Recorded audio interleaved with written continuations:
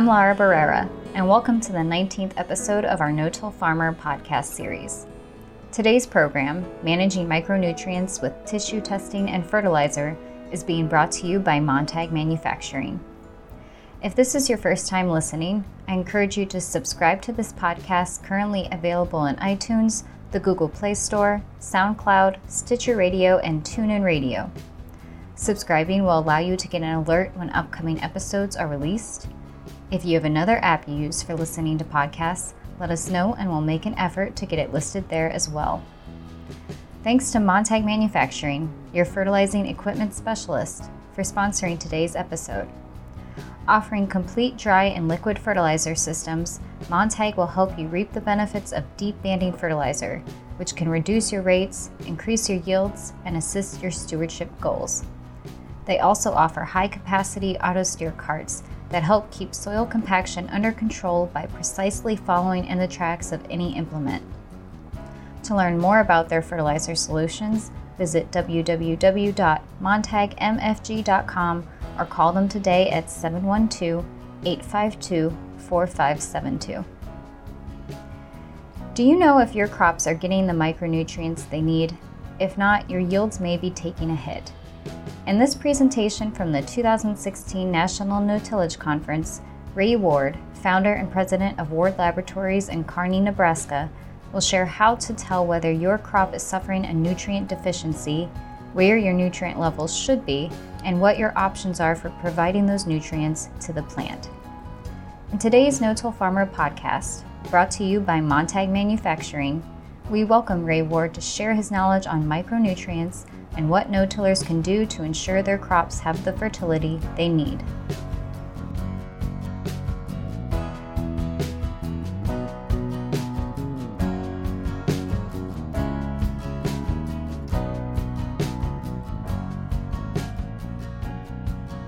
There's a few things here. My grandson just got a PhD at UNL, University of Nebraska-Lincoln, in August, and he's kind of running the company now, and so I can do more of these kind of things, and I'm going to stay around. I hope I can make another 10 years of mentoring him to be able to answer farmer questions. You know, the toughest part of getting a degree is learning how to answer questions. You can repeat what's in the book, but the books aren't necessarily right, and we've learned a lot of things over time that I can talk about, and I hope I can teach him. And then Lance, if you heard Lance last night, Gunderson, he's working on his PhD in soil microbiology at University of Nebraska-Lincoln. So we have that team, and I told Nick that as we get busier, he might have to hire another PhD just to take care of all that, because we review every analysis, and we're running 4,000 soil samples a day in November and early December. And we run about 370,000 samples for the year in our laboratory in Kearney. The other interesting thing about laboratory work is I do water testing, and in Nebraska we have a lot of nitrate in groundwater from over-irrigation of nitrogen, and they got a lot of regulations now farmers have to follow, and taking 3-foot soil samples, taking water samples, and making the nitrogen recommendations for their crops based on the nitrate in the soil, nitrate in the water, and kind of a realistic yield goal. And just really trying to get the farmers to utilize some of these things better, and they got these young people trying to do these things. And so this is my grandson's PowerPoint slides here to begin with. I got to click this thing so many times to get to say things, but it's a monitoring tool to make decisions, identify nutrient deficiencies. And I think you probably understand these things. Determine nutrient supplying capacity of soil. You put fertilizer on, did the plants get it? You know, that kind of thing. And then determine the effects of fertilizer application. And study the relationship between fertility and crop plant performance. And there's some things on plant analysis that I see some people get from some companies that are trying to sell products instead of trying to help farmers with trying to make some money on things. So I'm a little bit leery of some of these things. Analyze whole or specific plant parts. What's sampled depends on the crop type, stage, and so we're going to go through those things. This is Nick when he was a lot younger, taking a soil sample. VE or emergence to V4, we'd like to get the whole plant, whole corn plant. Cut it off about an inch above the soil. And when I say cut it off, that means with a sharp knife, because they get too many samples in that they got roots hanging on them with dirt on them. And we normally don't wash the samples. The gals that log the samples in put the numbers on and they go to the dryer. And so if you got soil there, contamination, you might be getting some erroneous readings. So please try to take a good sample by cutting off an inch above the soil surface. And don't have any roots hanging on there. Now at the V5 to V16, then we take the top leaf with the collar on it. And there's a farmer sitting in the crowd here that I told him that, and he couldn't understand that, and so I said, just cut the whole damn plant off and send it, and I'll take the leaf. So to me, it's pretty simple. What the top leaf with the collar. The collar is that little ring around the stalk where the leaf blade connects to the leaf sheath. You can see that, and up above that is in the whorl, and you can't see that collar, so you take that top leaf, and you just grab that and pull that off with just snap it with your wrist, and take 15 leaves on the corn to take a sample that you put into a paper bag for sending to a laboratory, whatever laboratory you send it to, but don't put it in plastic. It'll start to make silage right away and mold and all kinds of stuff. So use a paper bag, and respiration goes on, and it keeps it in good condition. At V17 R1, there's the ear shoot is coming out. You can see the ear shoot coming out then, or else it's at silking time and you can see it easy, but that top ear shoot, then just snap that leaf at where that top ear shoot is from 15 plants. And when you do that, go across the rows. Don't go down one row, but go across the rows. Make sure you get kind of a random sample. I say go across the rows because if you're fertilizer strips or whatever it might be, it'd be better to get, instead of going down one row that got a certain kind of fertilizer rate that was a mistake. So do that, and then R2 to R6, the guys say, I'm on the NRCS CSP program, and I got to take leaf samples, and I forgot about it, and what leaf do I take? And the corn's about ready to harvest. And please understand, if you're in that program, you know people in the program, to tell them make sure they get their samples by pollination time. And if you don't, the new plant analysis handbook, number 4, is out, and they do have some interpretation for after pollination, but I don't have those in my computer program yet, so we can do some of that. On the soybeans, emergence pre-bloom, the whole plant.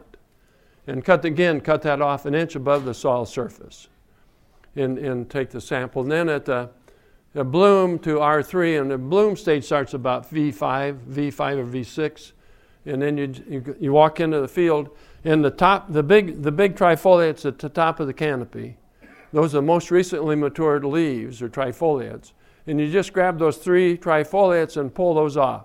Don't snap them because that takes the petiole, and we just want the leaves on that. So in the soybeans, you just pull those 3 leaves from 15 plants. So you'd have 45 leaves in your sample for doing that. And then after R3, not recommend taking samples. Wheat, we prefer the whole plant until heading.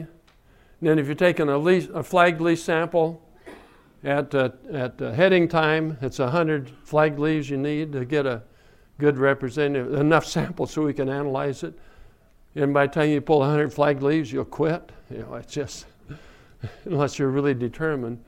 And then after heading, not recommended to get the plant sample. So what you want to do is get the plant sample. Remember this morning I showed those slides, how the plant nutrients, how they are taken up by pollination time. And then if you remember, the leaves and the stalk and the sheaths and all started curving down, and that nutrients went into the grain on the corn. And so those analysis on the leaves go down after pollination time as it starts to form in the grain, and we don't have good interpretation once a reproduction starts in that way. So that's why we like to have them earlier. Now on the laboratory What we try to do on the plant analysis is run the samples a day after we get them in. So if you're needing something, and we know that sometimes you got to treat fast, especially in some of the high quality crops, then we try to get that. If we get the sample in, get the analysis done the next day, and by sometime that evening, we hope we have that email to back out to you for analysis, so you can start making decisions on how to treat that. This is just an example. There's somebody over here a while ago. This is from our farm in southeast Nebraska, and it shows this 10 to 14 leaf stage over here, and then I got nitrogen just right on the break at 3% nitrogen. I got phosphorus really good, potassium good, sulfur's good, and then magnesium I'm just pretty darn low. And I took that sample and I was getting ready to give a talk in the wintertime, and why is that magnesium so low? And then I remembered this field had low potassium. I had a potassium test that was 78 on the part per million, which I'd like to have it at 200. And so I had them put 100 pounds at 0060 on. Now you put potassium on, you decrease magnesium uptake. And it's just one of those things that you see, and that magnesium is real low. Now I didn't go buy any magnesium to put on. On the corn, I've had guys try magnesium, and there's one fertilizer guy, he was putting a slurry K-Mag through a pivot. We almost doubled his magnesium content, and he told me that it didn't help the yield at all. And so I haven't worried too much about it, but a farmer down in Oklahoma sent me wheat samples a few years ago, and the magnesium was low. And I said, try 2 to 4 pounds of Epsom salts as a foliar treatment. And of course, I never heard from him. I said that because I didn't want to have to answer his question on the phone, what do I do about this? And I saw him a year later. I said, what did you do? He said, well, I went to the feed dealer and I bought me a pallet of Epsom salts and I sprayed every acre of wheat. I said to try it, and he did that kind of thing. And how farmers are. If you get convinced you're losing money, you're going to do everything. You don't even leave a check strip because you don't want to lose any money. And so it's hard to get it. But he had a few skips, and he said 3 days later he could see the wheat green up. And he grew he had one field that made 100 bushel, and he could compare across the road to his neighbors, but it was just one of those things that maybe on the wheat it might work. On the corn, I haven't had too much success from what growers have said, so kind of keep that in mind. And we've run plant samples from across the Corn Belt this year, and there's some areas where the magnesium content is pretty darn high in the corn, and other areas where it's lower. And when I looked at the magnesium as high, because I hadn't seen it that high, I looked over the potassium and it was lower. And the guy that had the lower magnesium, his potassium tests are higher. So those two are really related. And I can't tell you the magic of what's going on, but it's one of those things to observe and kind of pay attention to in the plant analysis. Here's another test that I took at tassel time, and all my nutrients are. And that's kind of our interpretation of what I've learned over time, and with the plant analysis book that J.B. Jones and some other guys have written, and they're into their fourth revision now. So they got a lot of data and lots of different fruit trees and all kinds of vegetables and stuff, so we can do those. The plant analysis, we repeated that stuff already. Here's kind of the deficiency symptoms, and I think you probably know these on nitrogen, phosphorus, and potassium. The blue-green color, and I told you guys this morning I'm red-green colorblind, so don't talk to me about what color the plants are. Let me see them. I can tell what's wrong with it and my wife gets mad at me driving down the road 50 miles an hour, and I can see zinc deficiencies and those kind of. Do you ever do that to you guys? And then she gets mad when I stop to look. But the blue-green color and phosphorus, if your corn looks good or your crop looks good and it just isn't growing as fast as you think it is, it's probably phosphorus. You can see the purple color sometimes in that, but slow growth is more phosphorus. And phosphorus is in ATP, that adenosine triphosphate. That's the energy compound. And when you get scared, and some people like that, adrenaline flow and that kind of things, that's ATP. You know how I found out about that? I took a biochemistry class from a PhD, and we had to go over to this little building. Went in there, and it smelled terrible. There's rats running all over, and we had to grab a rat. We had a gallon jar, and we had to grab a rat and throw it in the jar and put the lid on because it's full of ether, and then it died. Then we took it back to the lab, and we had to cut it open, take the liver out, grind it up to measure the phosphorus in that for ATP. That's the ATP, the energy stored in your liver. And we did that, and you know what my conclusion was? I'm glad I'm a soil scientist. I'm not much of an animal person, but so the phosphorus is involved in growth, in cell division, carrying the energy. The energy for breaking down the photosynthase and respiration, that's all ATP energy that's going on there. And potassium, light green color, and spindly growth, and then you have firing on the lower leaves, and nitrogen's the lower leaves. The Pioneer's purple, and every other hybrid is not purple in the early stage, and that's Pioneer's trademark, isn't it? Yeah. Well, the corn breeders, when I was at South Dakota State, they had markers in their fields, and they were purple corn plants, and it's called anthocyanin. And there's some corn varieties, if you can call them that. There's corn plants that are purple. It's got that purple color, and I think that's in that breeding that occurs early in the season. So the purple color is anthocyanin. And then you see corn stalks sometimes in the fall that are really red. You can drive down the road and see these red corn stalks. You know what? There's no ear on that stalk. And it's storing the sugars as anthocyanin sugars in the stalk, making the stalks purple. You can see, you can evaluate some things just by knowing some of these kind of things. Magnesium, older leaves turn yellow at the edge, similar to potassium. There's on the edges of the leaves. At the bottom, the nitrogen's a V yellow that goes down the middle, goes down the midrib, and potassium and magnesium is on the outside edge. The sulfur deficiency, light green, and that's at the top of the plant. Sulfur doesn't move in the plant very well. So when you look across the field and you see it's light green, that's probably an indication that it's sulfur deficiency. You're driving down the road and you see these hillsides that are yellower or lighter green than the rest of the field. That's a sulfur deficiency, and they're pretty easy to spot, kind of thing. Copper, leaves are dark green, plant is stunted. Copper is immobile, and so it really affects the top of the growth of the plant. Haven't seen it, so in the practical terms, but that would be a description. Iron, yellowing occurs between the veins of young leaves. Manganese, yellowing pattern, but it's not as distinct as iron. It's kind of a blotchy appearance of manganese. You'll have these stripes going up the leaf, but they won't be continuous stripe. It'll be kind of blotchy type appearance. And zinc, shortened internodes. The plant telescopes in, so to speak. They'll be shorter, and then the yellowing in the mid leaves, and it goes across the veins. And we'll show you some of these pictures here. Boron, terminal buds die. Lower leaves misshapen, shortened internodes. The boron is the ion that's used to transport stuff to the seeds. And so in alfalfa seed production, the guys make sure they got boron on. And some people blame that the tip of the ears don't fill out because you got a lack of boron. You know, I hear about the tipping back on the ears every summer.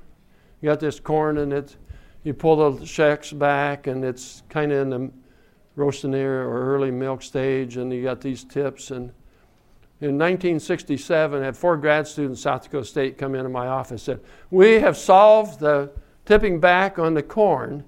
And I'd say that partly because it's been a problem for years. And they are such smart grad students. I said, "What is the problem?" They said, "The cob is too long." Just in case anybody ever asks, you can use that. Now, if you got 40, 44 kernels per row and that kind of thing, you're probably okay, even though there's some tipping back there. And so my tenant, we got 32 acres where we live in Kearney, and it's irrigated. And one day I saw him on the driveway, and I said, "What's the corn look like?" He said, "I took your advice." And I said, what did I tell you? He said, you said, don't look. So I told him, don't look at it when it's growing, wait until it's more mature, and then things look better. Chloride, wilting, and reduced leaf growth. Molybdenum appears as nitrogen deficiency, stunted growth, and chlorosis. And this is one that you need to watch for soybeans. It's very important in nitrate reductase and in the rhizobia fixed in nitrogen. And so if your soybeans are nodulated, but they look kind of nitrogen deficient, maybe they are if you analyze it, you have a molybdenum problem. Molybdenum's deficiency on acid soils. It's more available in alkaline soils. And we run molybdenum on feed samples because of the molybdenum in high pH soils. Molybdenum gets high in a plant. And when you're feeding the forage to animals, it ties up copper. If you got too much molybdenum, you get a copper deficiency in the animal. And so the feed guys have looked at molybdenum as knowing how much copper to put in their supplement for their livestock. And so Crop Consultant Kansas said, can you run molybdenum on plants? I said, yeah. But I thought, why in the hell do you want to do that? And so we run these, and there's no molybdenum in them. And then he sprayed some molybdenum solution on and got a 4 or 5 bushel response to soybeans. Then a guy in South Dakota did that and got 8 bushel response on molybdenum. So it's one of those I think that we need to watch more than we do.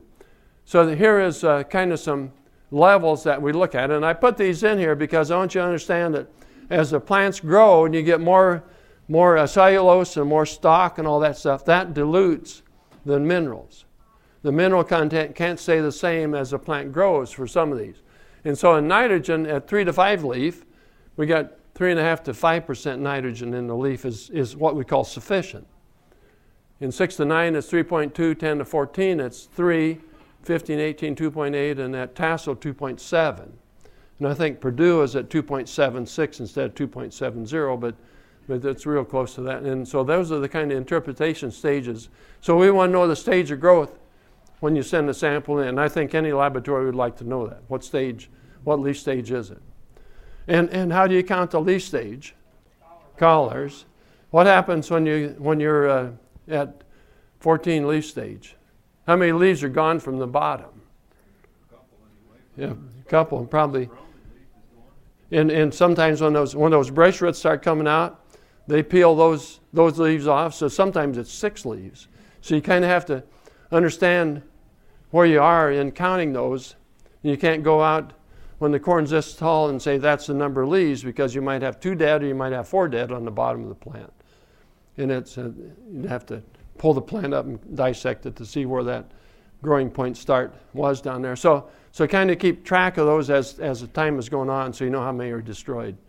And if you're cultivating, then sometimes you can see those little tiny leaves in the no-till, but if you cultivate and throw dirt around it, you can't see that. So always kind of count how many leaves does corn have at tassel time? 20, right? So you can count backwards at that point too. Phosphorus, 0.35, 0.28, 0.26, 0.26, 0.25 at tassel time.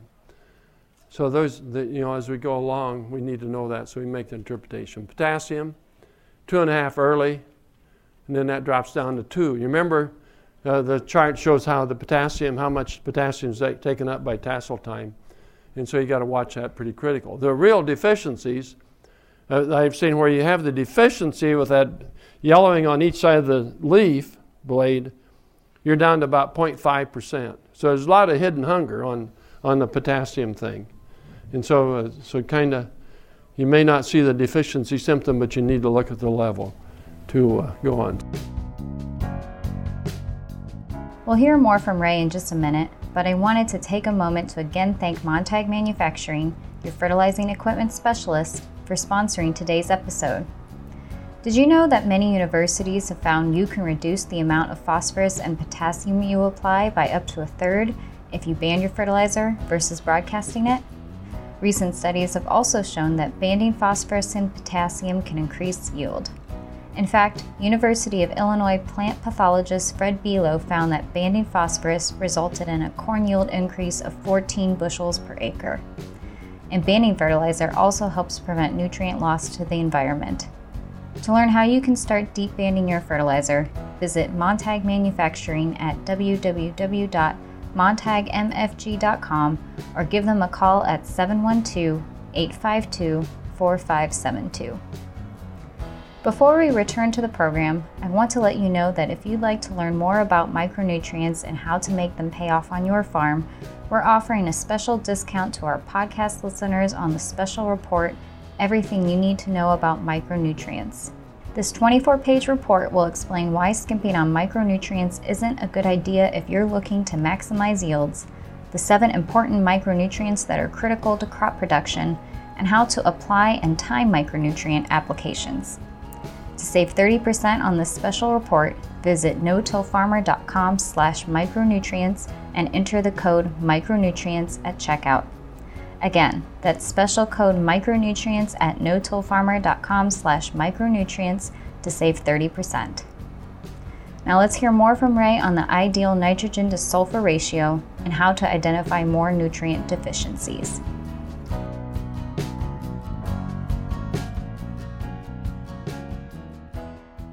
Okay, the sulfur, 0.2. Now, the interesting thing about plant sulfur, Dan Forgy from up in South Dakota was up at his place, and his corn didn't look very good. He sent a plant analysis to a laboratory, and they said everything was good. And so I looked at his results. I looked at the nitrogen. I looked at the sulfur. He had a nitrogen-sulfur ratio over 20. And it said, you got a sulfur deficiency. So even though we got these kind of things, then there's a ratio that I'm starting to look at is a nitrogen-sulfur ratio. Ideal, I think it's on the next one here, ideal ratio of nitrogen to sulfur is 12 to 15 to 1. So 12 parts of nitrogen and 1 part sulfur. Now if you're in marginal, it would be 16 to 18. And if you're above 18 on that, you got a sulfur deficiency. And I've had these plants that are really yellow up to 35. And so it's pretty easy to detect it then. But if you got nitrogen up at 4% and you got sulfur at 0.2%, both of those are adequate, but you got a sulfur deficiency because the ratio is 20 to 1. So please look at that kind of thing when you're wondering about plants. Any questions on that? It's kind of one of those that with the sulfur deficiency we're getting, I think you need to pay some attention to. Then Bob Miller, he's an adjunct professor at Colorado State University. He does a lot of our proficiency programs for soil, plant, and water. He sends out to laboratories around kind of North America mainly. And so he did this potassium experiment in the Corn Belt. And he did some analysis, and it's kind of interesting. This is some stuff that he picked up, I think, from southern states somewhere. But he separated out his plots. He had 16 plots, separated them out by their nitrogen to magnesium ratio. And when the ratio was less than 11, the average yield was 169, and if the ratio was greater than 11, it's 205 bushel. Now, that could be just locations, too. It's hard to tell, but it's interesting that he was able to pick that out. And then he did this. So that you look at the percent nitrogen, 2.7, we'd say that's adequate at tasseling time. And 2.9, those are pretty close together. The potassium, 165 to 204. And the 2 is that break. And so it looks like the potassium is what's deficient. And it was a potassium experiment he was doing. Then he looked at the nitrogen-potassium ratio and the percent magnesium. Look at how high the magnesium is on those low yields. Does the magnesium have anything to do with it, or is it a potassium deficiency? Did the magnesium cause the plants not to take up the potassium? These are some of those antagonizing type things we have in plants. And remember that in moving photosynthate and those kind of things, the plant's making these organic compounds, and they have to move. You have to move them to different parts of the plant, and they're anions, and you use the cations to move those things. So these are just some things that the ratios you might start seeing some ratios come out, and this is kind of new stuff, and I just wanted to put this out for you to see. So we'll just look at now some of the nutrients in this zinc deficiency. And the zinc, it'll be this telescopes in, and then those bands, those white bands or yellow bands, go across the veins. That's a pretty good indicator that it's zinc deficient. If they just go up the leaves and stay inside of the intervenal material, then it may not be zinc. And the leaf stage then for zinc, 20 part per million at 3 to 9 leaf, 8 to 10, 18, 19 in tassel 18. And so I think those are pretty good levels. Some of the people think that should be a little higher. And the guy down in Kansas would like to see that 28, but I don't want to spend that much money on zinc to get it up there to that level. So I think these are good levels. There's another picture of a zinc at tasseling time, and here's a brown silk right here on the ear. And so you can see how those bands, then the veins kind of stayed green, but it killed all the material between the veins. And in one place there, it went across the veins to kill that material. If you see those kind of symptoms at that stage of growth, you knew you had zinc deficiency early. It does stick around to show that. Now, you can probably put a foliar on if you see the zinc deficient early. Go ahead and put a chelated foliar zinc on and follow the label on the zinc chelates to follow that, to try to get it to green up some and grow. But when you got those problems, then it's important, I think, to get zinc in the soil and take care of the problem. This one's zinc deficient on soybeans, and of course they're yellow. The veins remain pretty well green there, and it's intervenal material, kind of blotchy type things, but maybe not a real good picture. This amount of zinc we recommended for corn based on soil tests. I talked about that this morning. I've had guys have a zinc deficiency and try to treat it with starter zinc or with a foliar. And as one farmer up in South Dakota, 3 years he's messing around. I finally told him to broadcast some zinc sulfate. And zinc sulfate is what you want, a 33 to 36% zinc. That's the soluble zinc, and that's the one you want to use. If you've got a 20%, it's called something or another. Make sure it's water soluble, because some of that stuff is not soluble and it doesn't help you any. So make sure you got a good zinc compound to put on. And this is iron deficiency, and I like to just call that John Deere corn. It's all green and yellow. Intervenal material is yellow, green, the veins are green. Goes clear out to the tip of the leaf. Zinc striping won't go to the tip of the leaf. Iron does, and it's caused... Here's the iron on the soybeans. I call it iron chlorosis, because when we analyze those yellow leaves, they're higher in iron than green leaves. And so it's not a deficiency as such. Some people call it iron deficiency syndrome, and I just call it iron chlorosis. And this is caused by calcareous soil, and calcareous soil is free lime in the soil. Then when it gets wet, then that lime starts to dissolve and produces bicarbonate. The bicarbonate flows into the plant in mass flow, precipitates iron in the plant, so the plant can't use it. So it turns yellow. And so the thing you have to worry about is the bicarbonate. Now, George Ream at Minnesota, with some of their things around some of those potholes at calcareous, they found that if you planted oats, kind of the same time you planted soybeans, that the oats would maybe take up some of the water and keep the amount of bicarbonate down, so the soybeans will stay green longer. Another thing you can do is soy green, and then some other compounds are similar, but the soy green chelate is an ortho-ortho. The first two words on the chelate is ortho-ortho.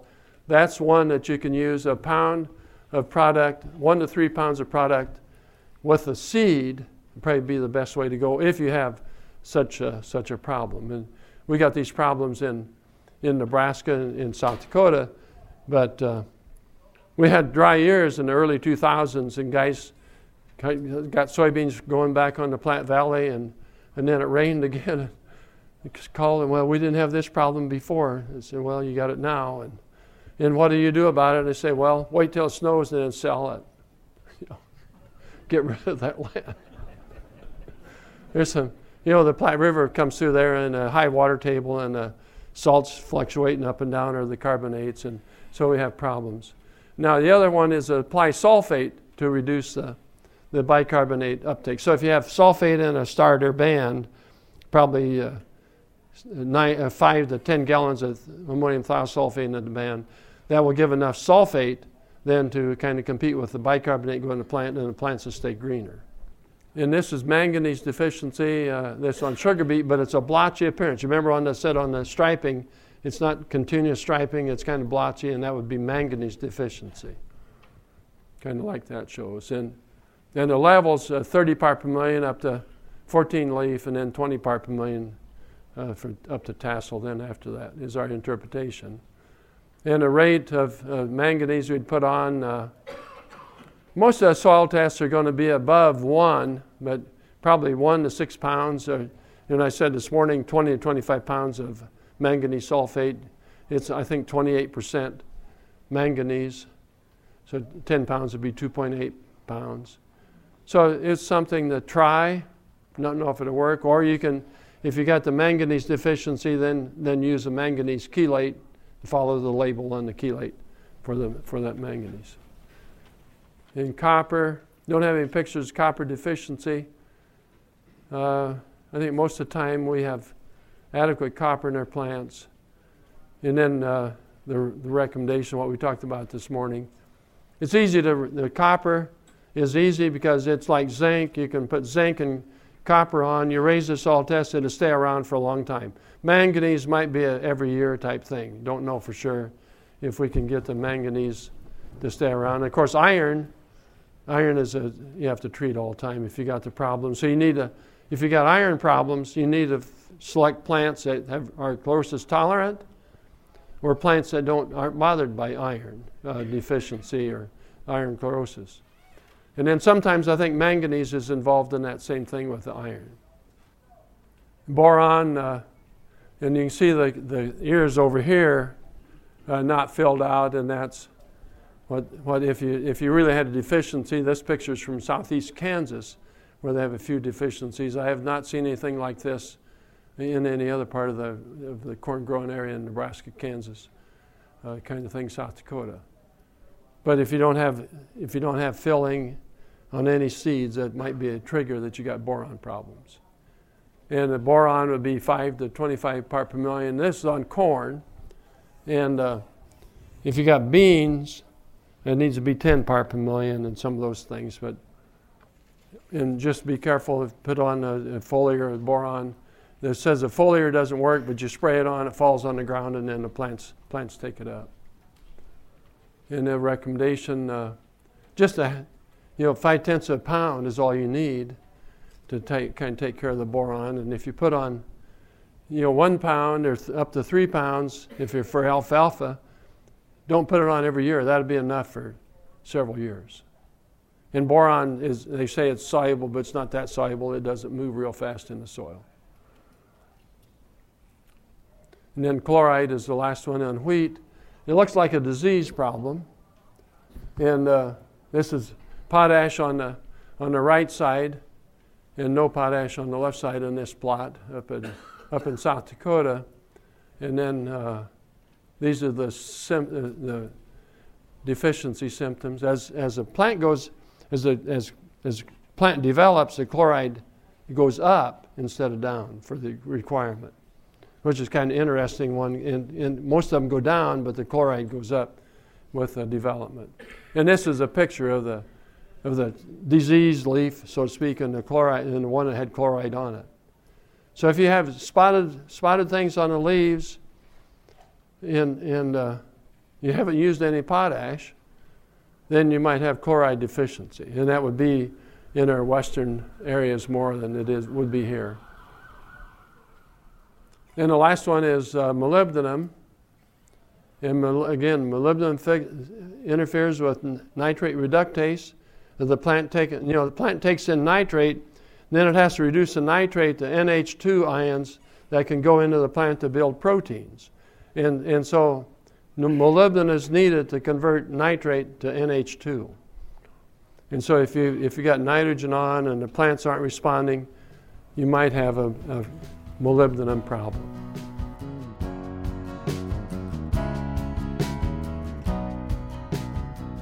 Thank you to Ray Ward for discussing tissue testing, how to identify nutrient deficiencies, and how to correct those deficiencies. If you'd like to view any of the slides from Ray's presentation, go to no-tillfarmer.com and click on Podcasts under the Resources tab. There you'll find a link to this episode where his PowerPoint presentation will be available. Again, we'd like to recognize and thank our sponsor, Montag Manufacturing, for helping make this No-Till Farmer podcast series possible. If you haven't done so already, you can subscribe to this podcast on iTunes or the Google Play Store to get an alert when future episodes are released. You can also keep up on the latest no-till farming news by registering online for our No-Till Insider and Dryland No-Tiller e-newsletters, and be sure to follow us on our No-Till Farmer Facebook page and on Twitter at No-Till Farmer, with farmer spelled F-A-R-M-R. For Ray Ward, Montag Manufacturing, and our entire staff here at No-Till Farmer, I'm Laura Barrera. Thanks for listening.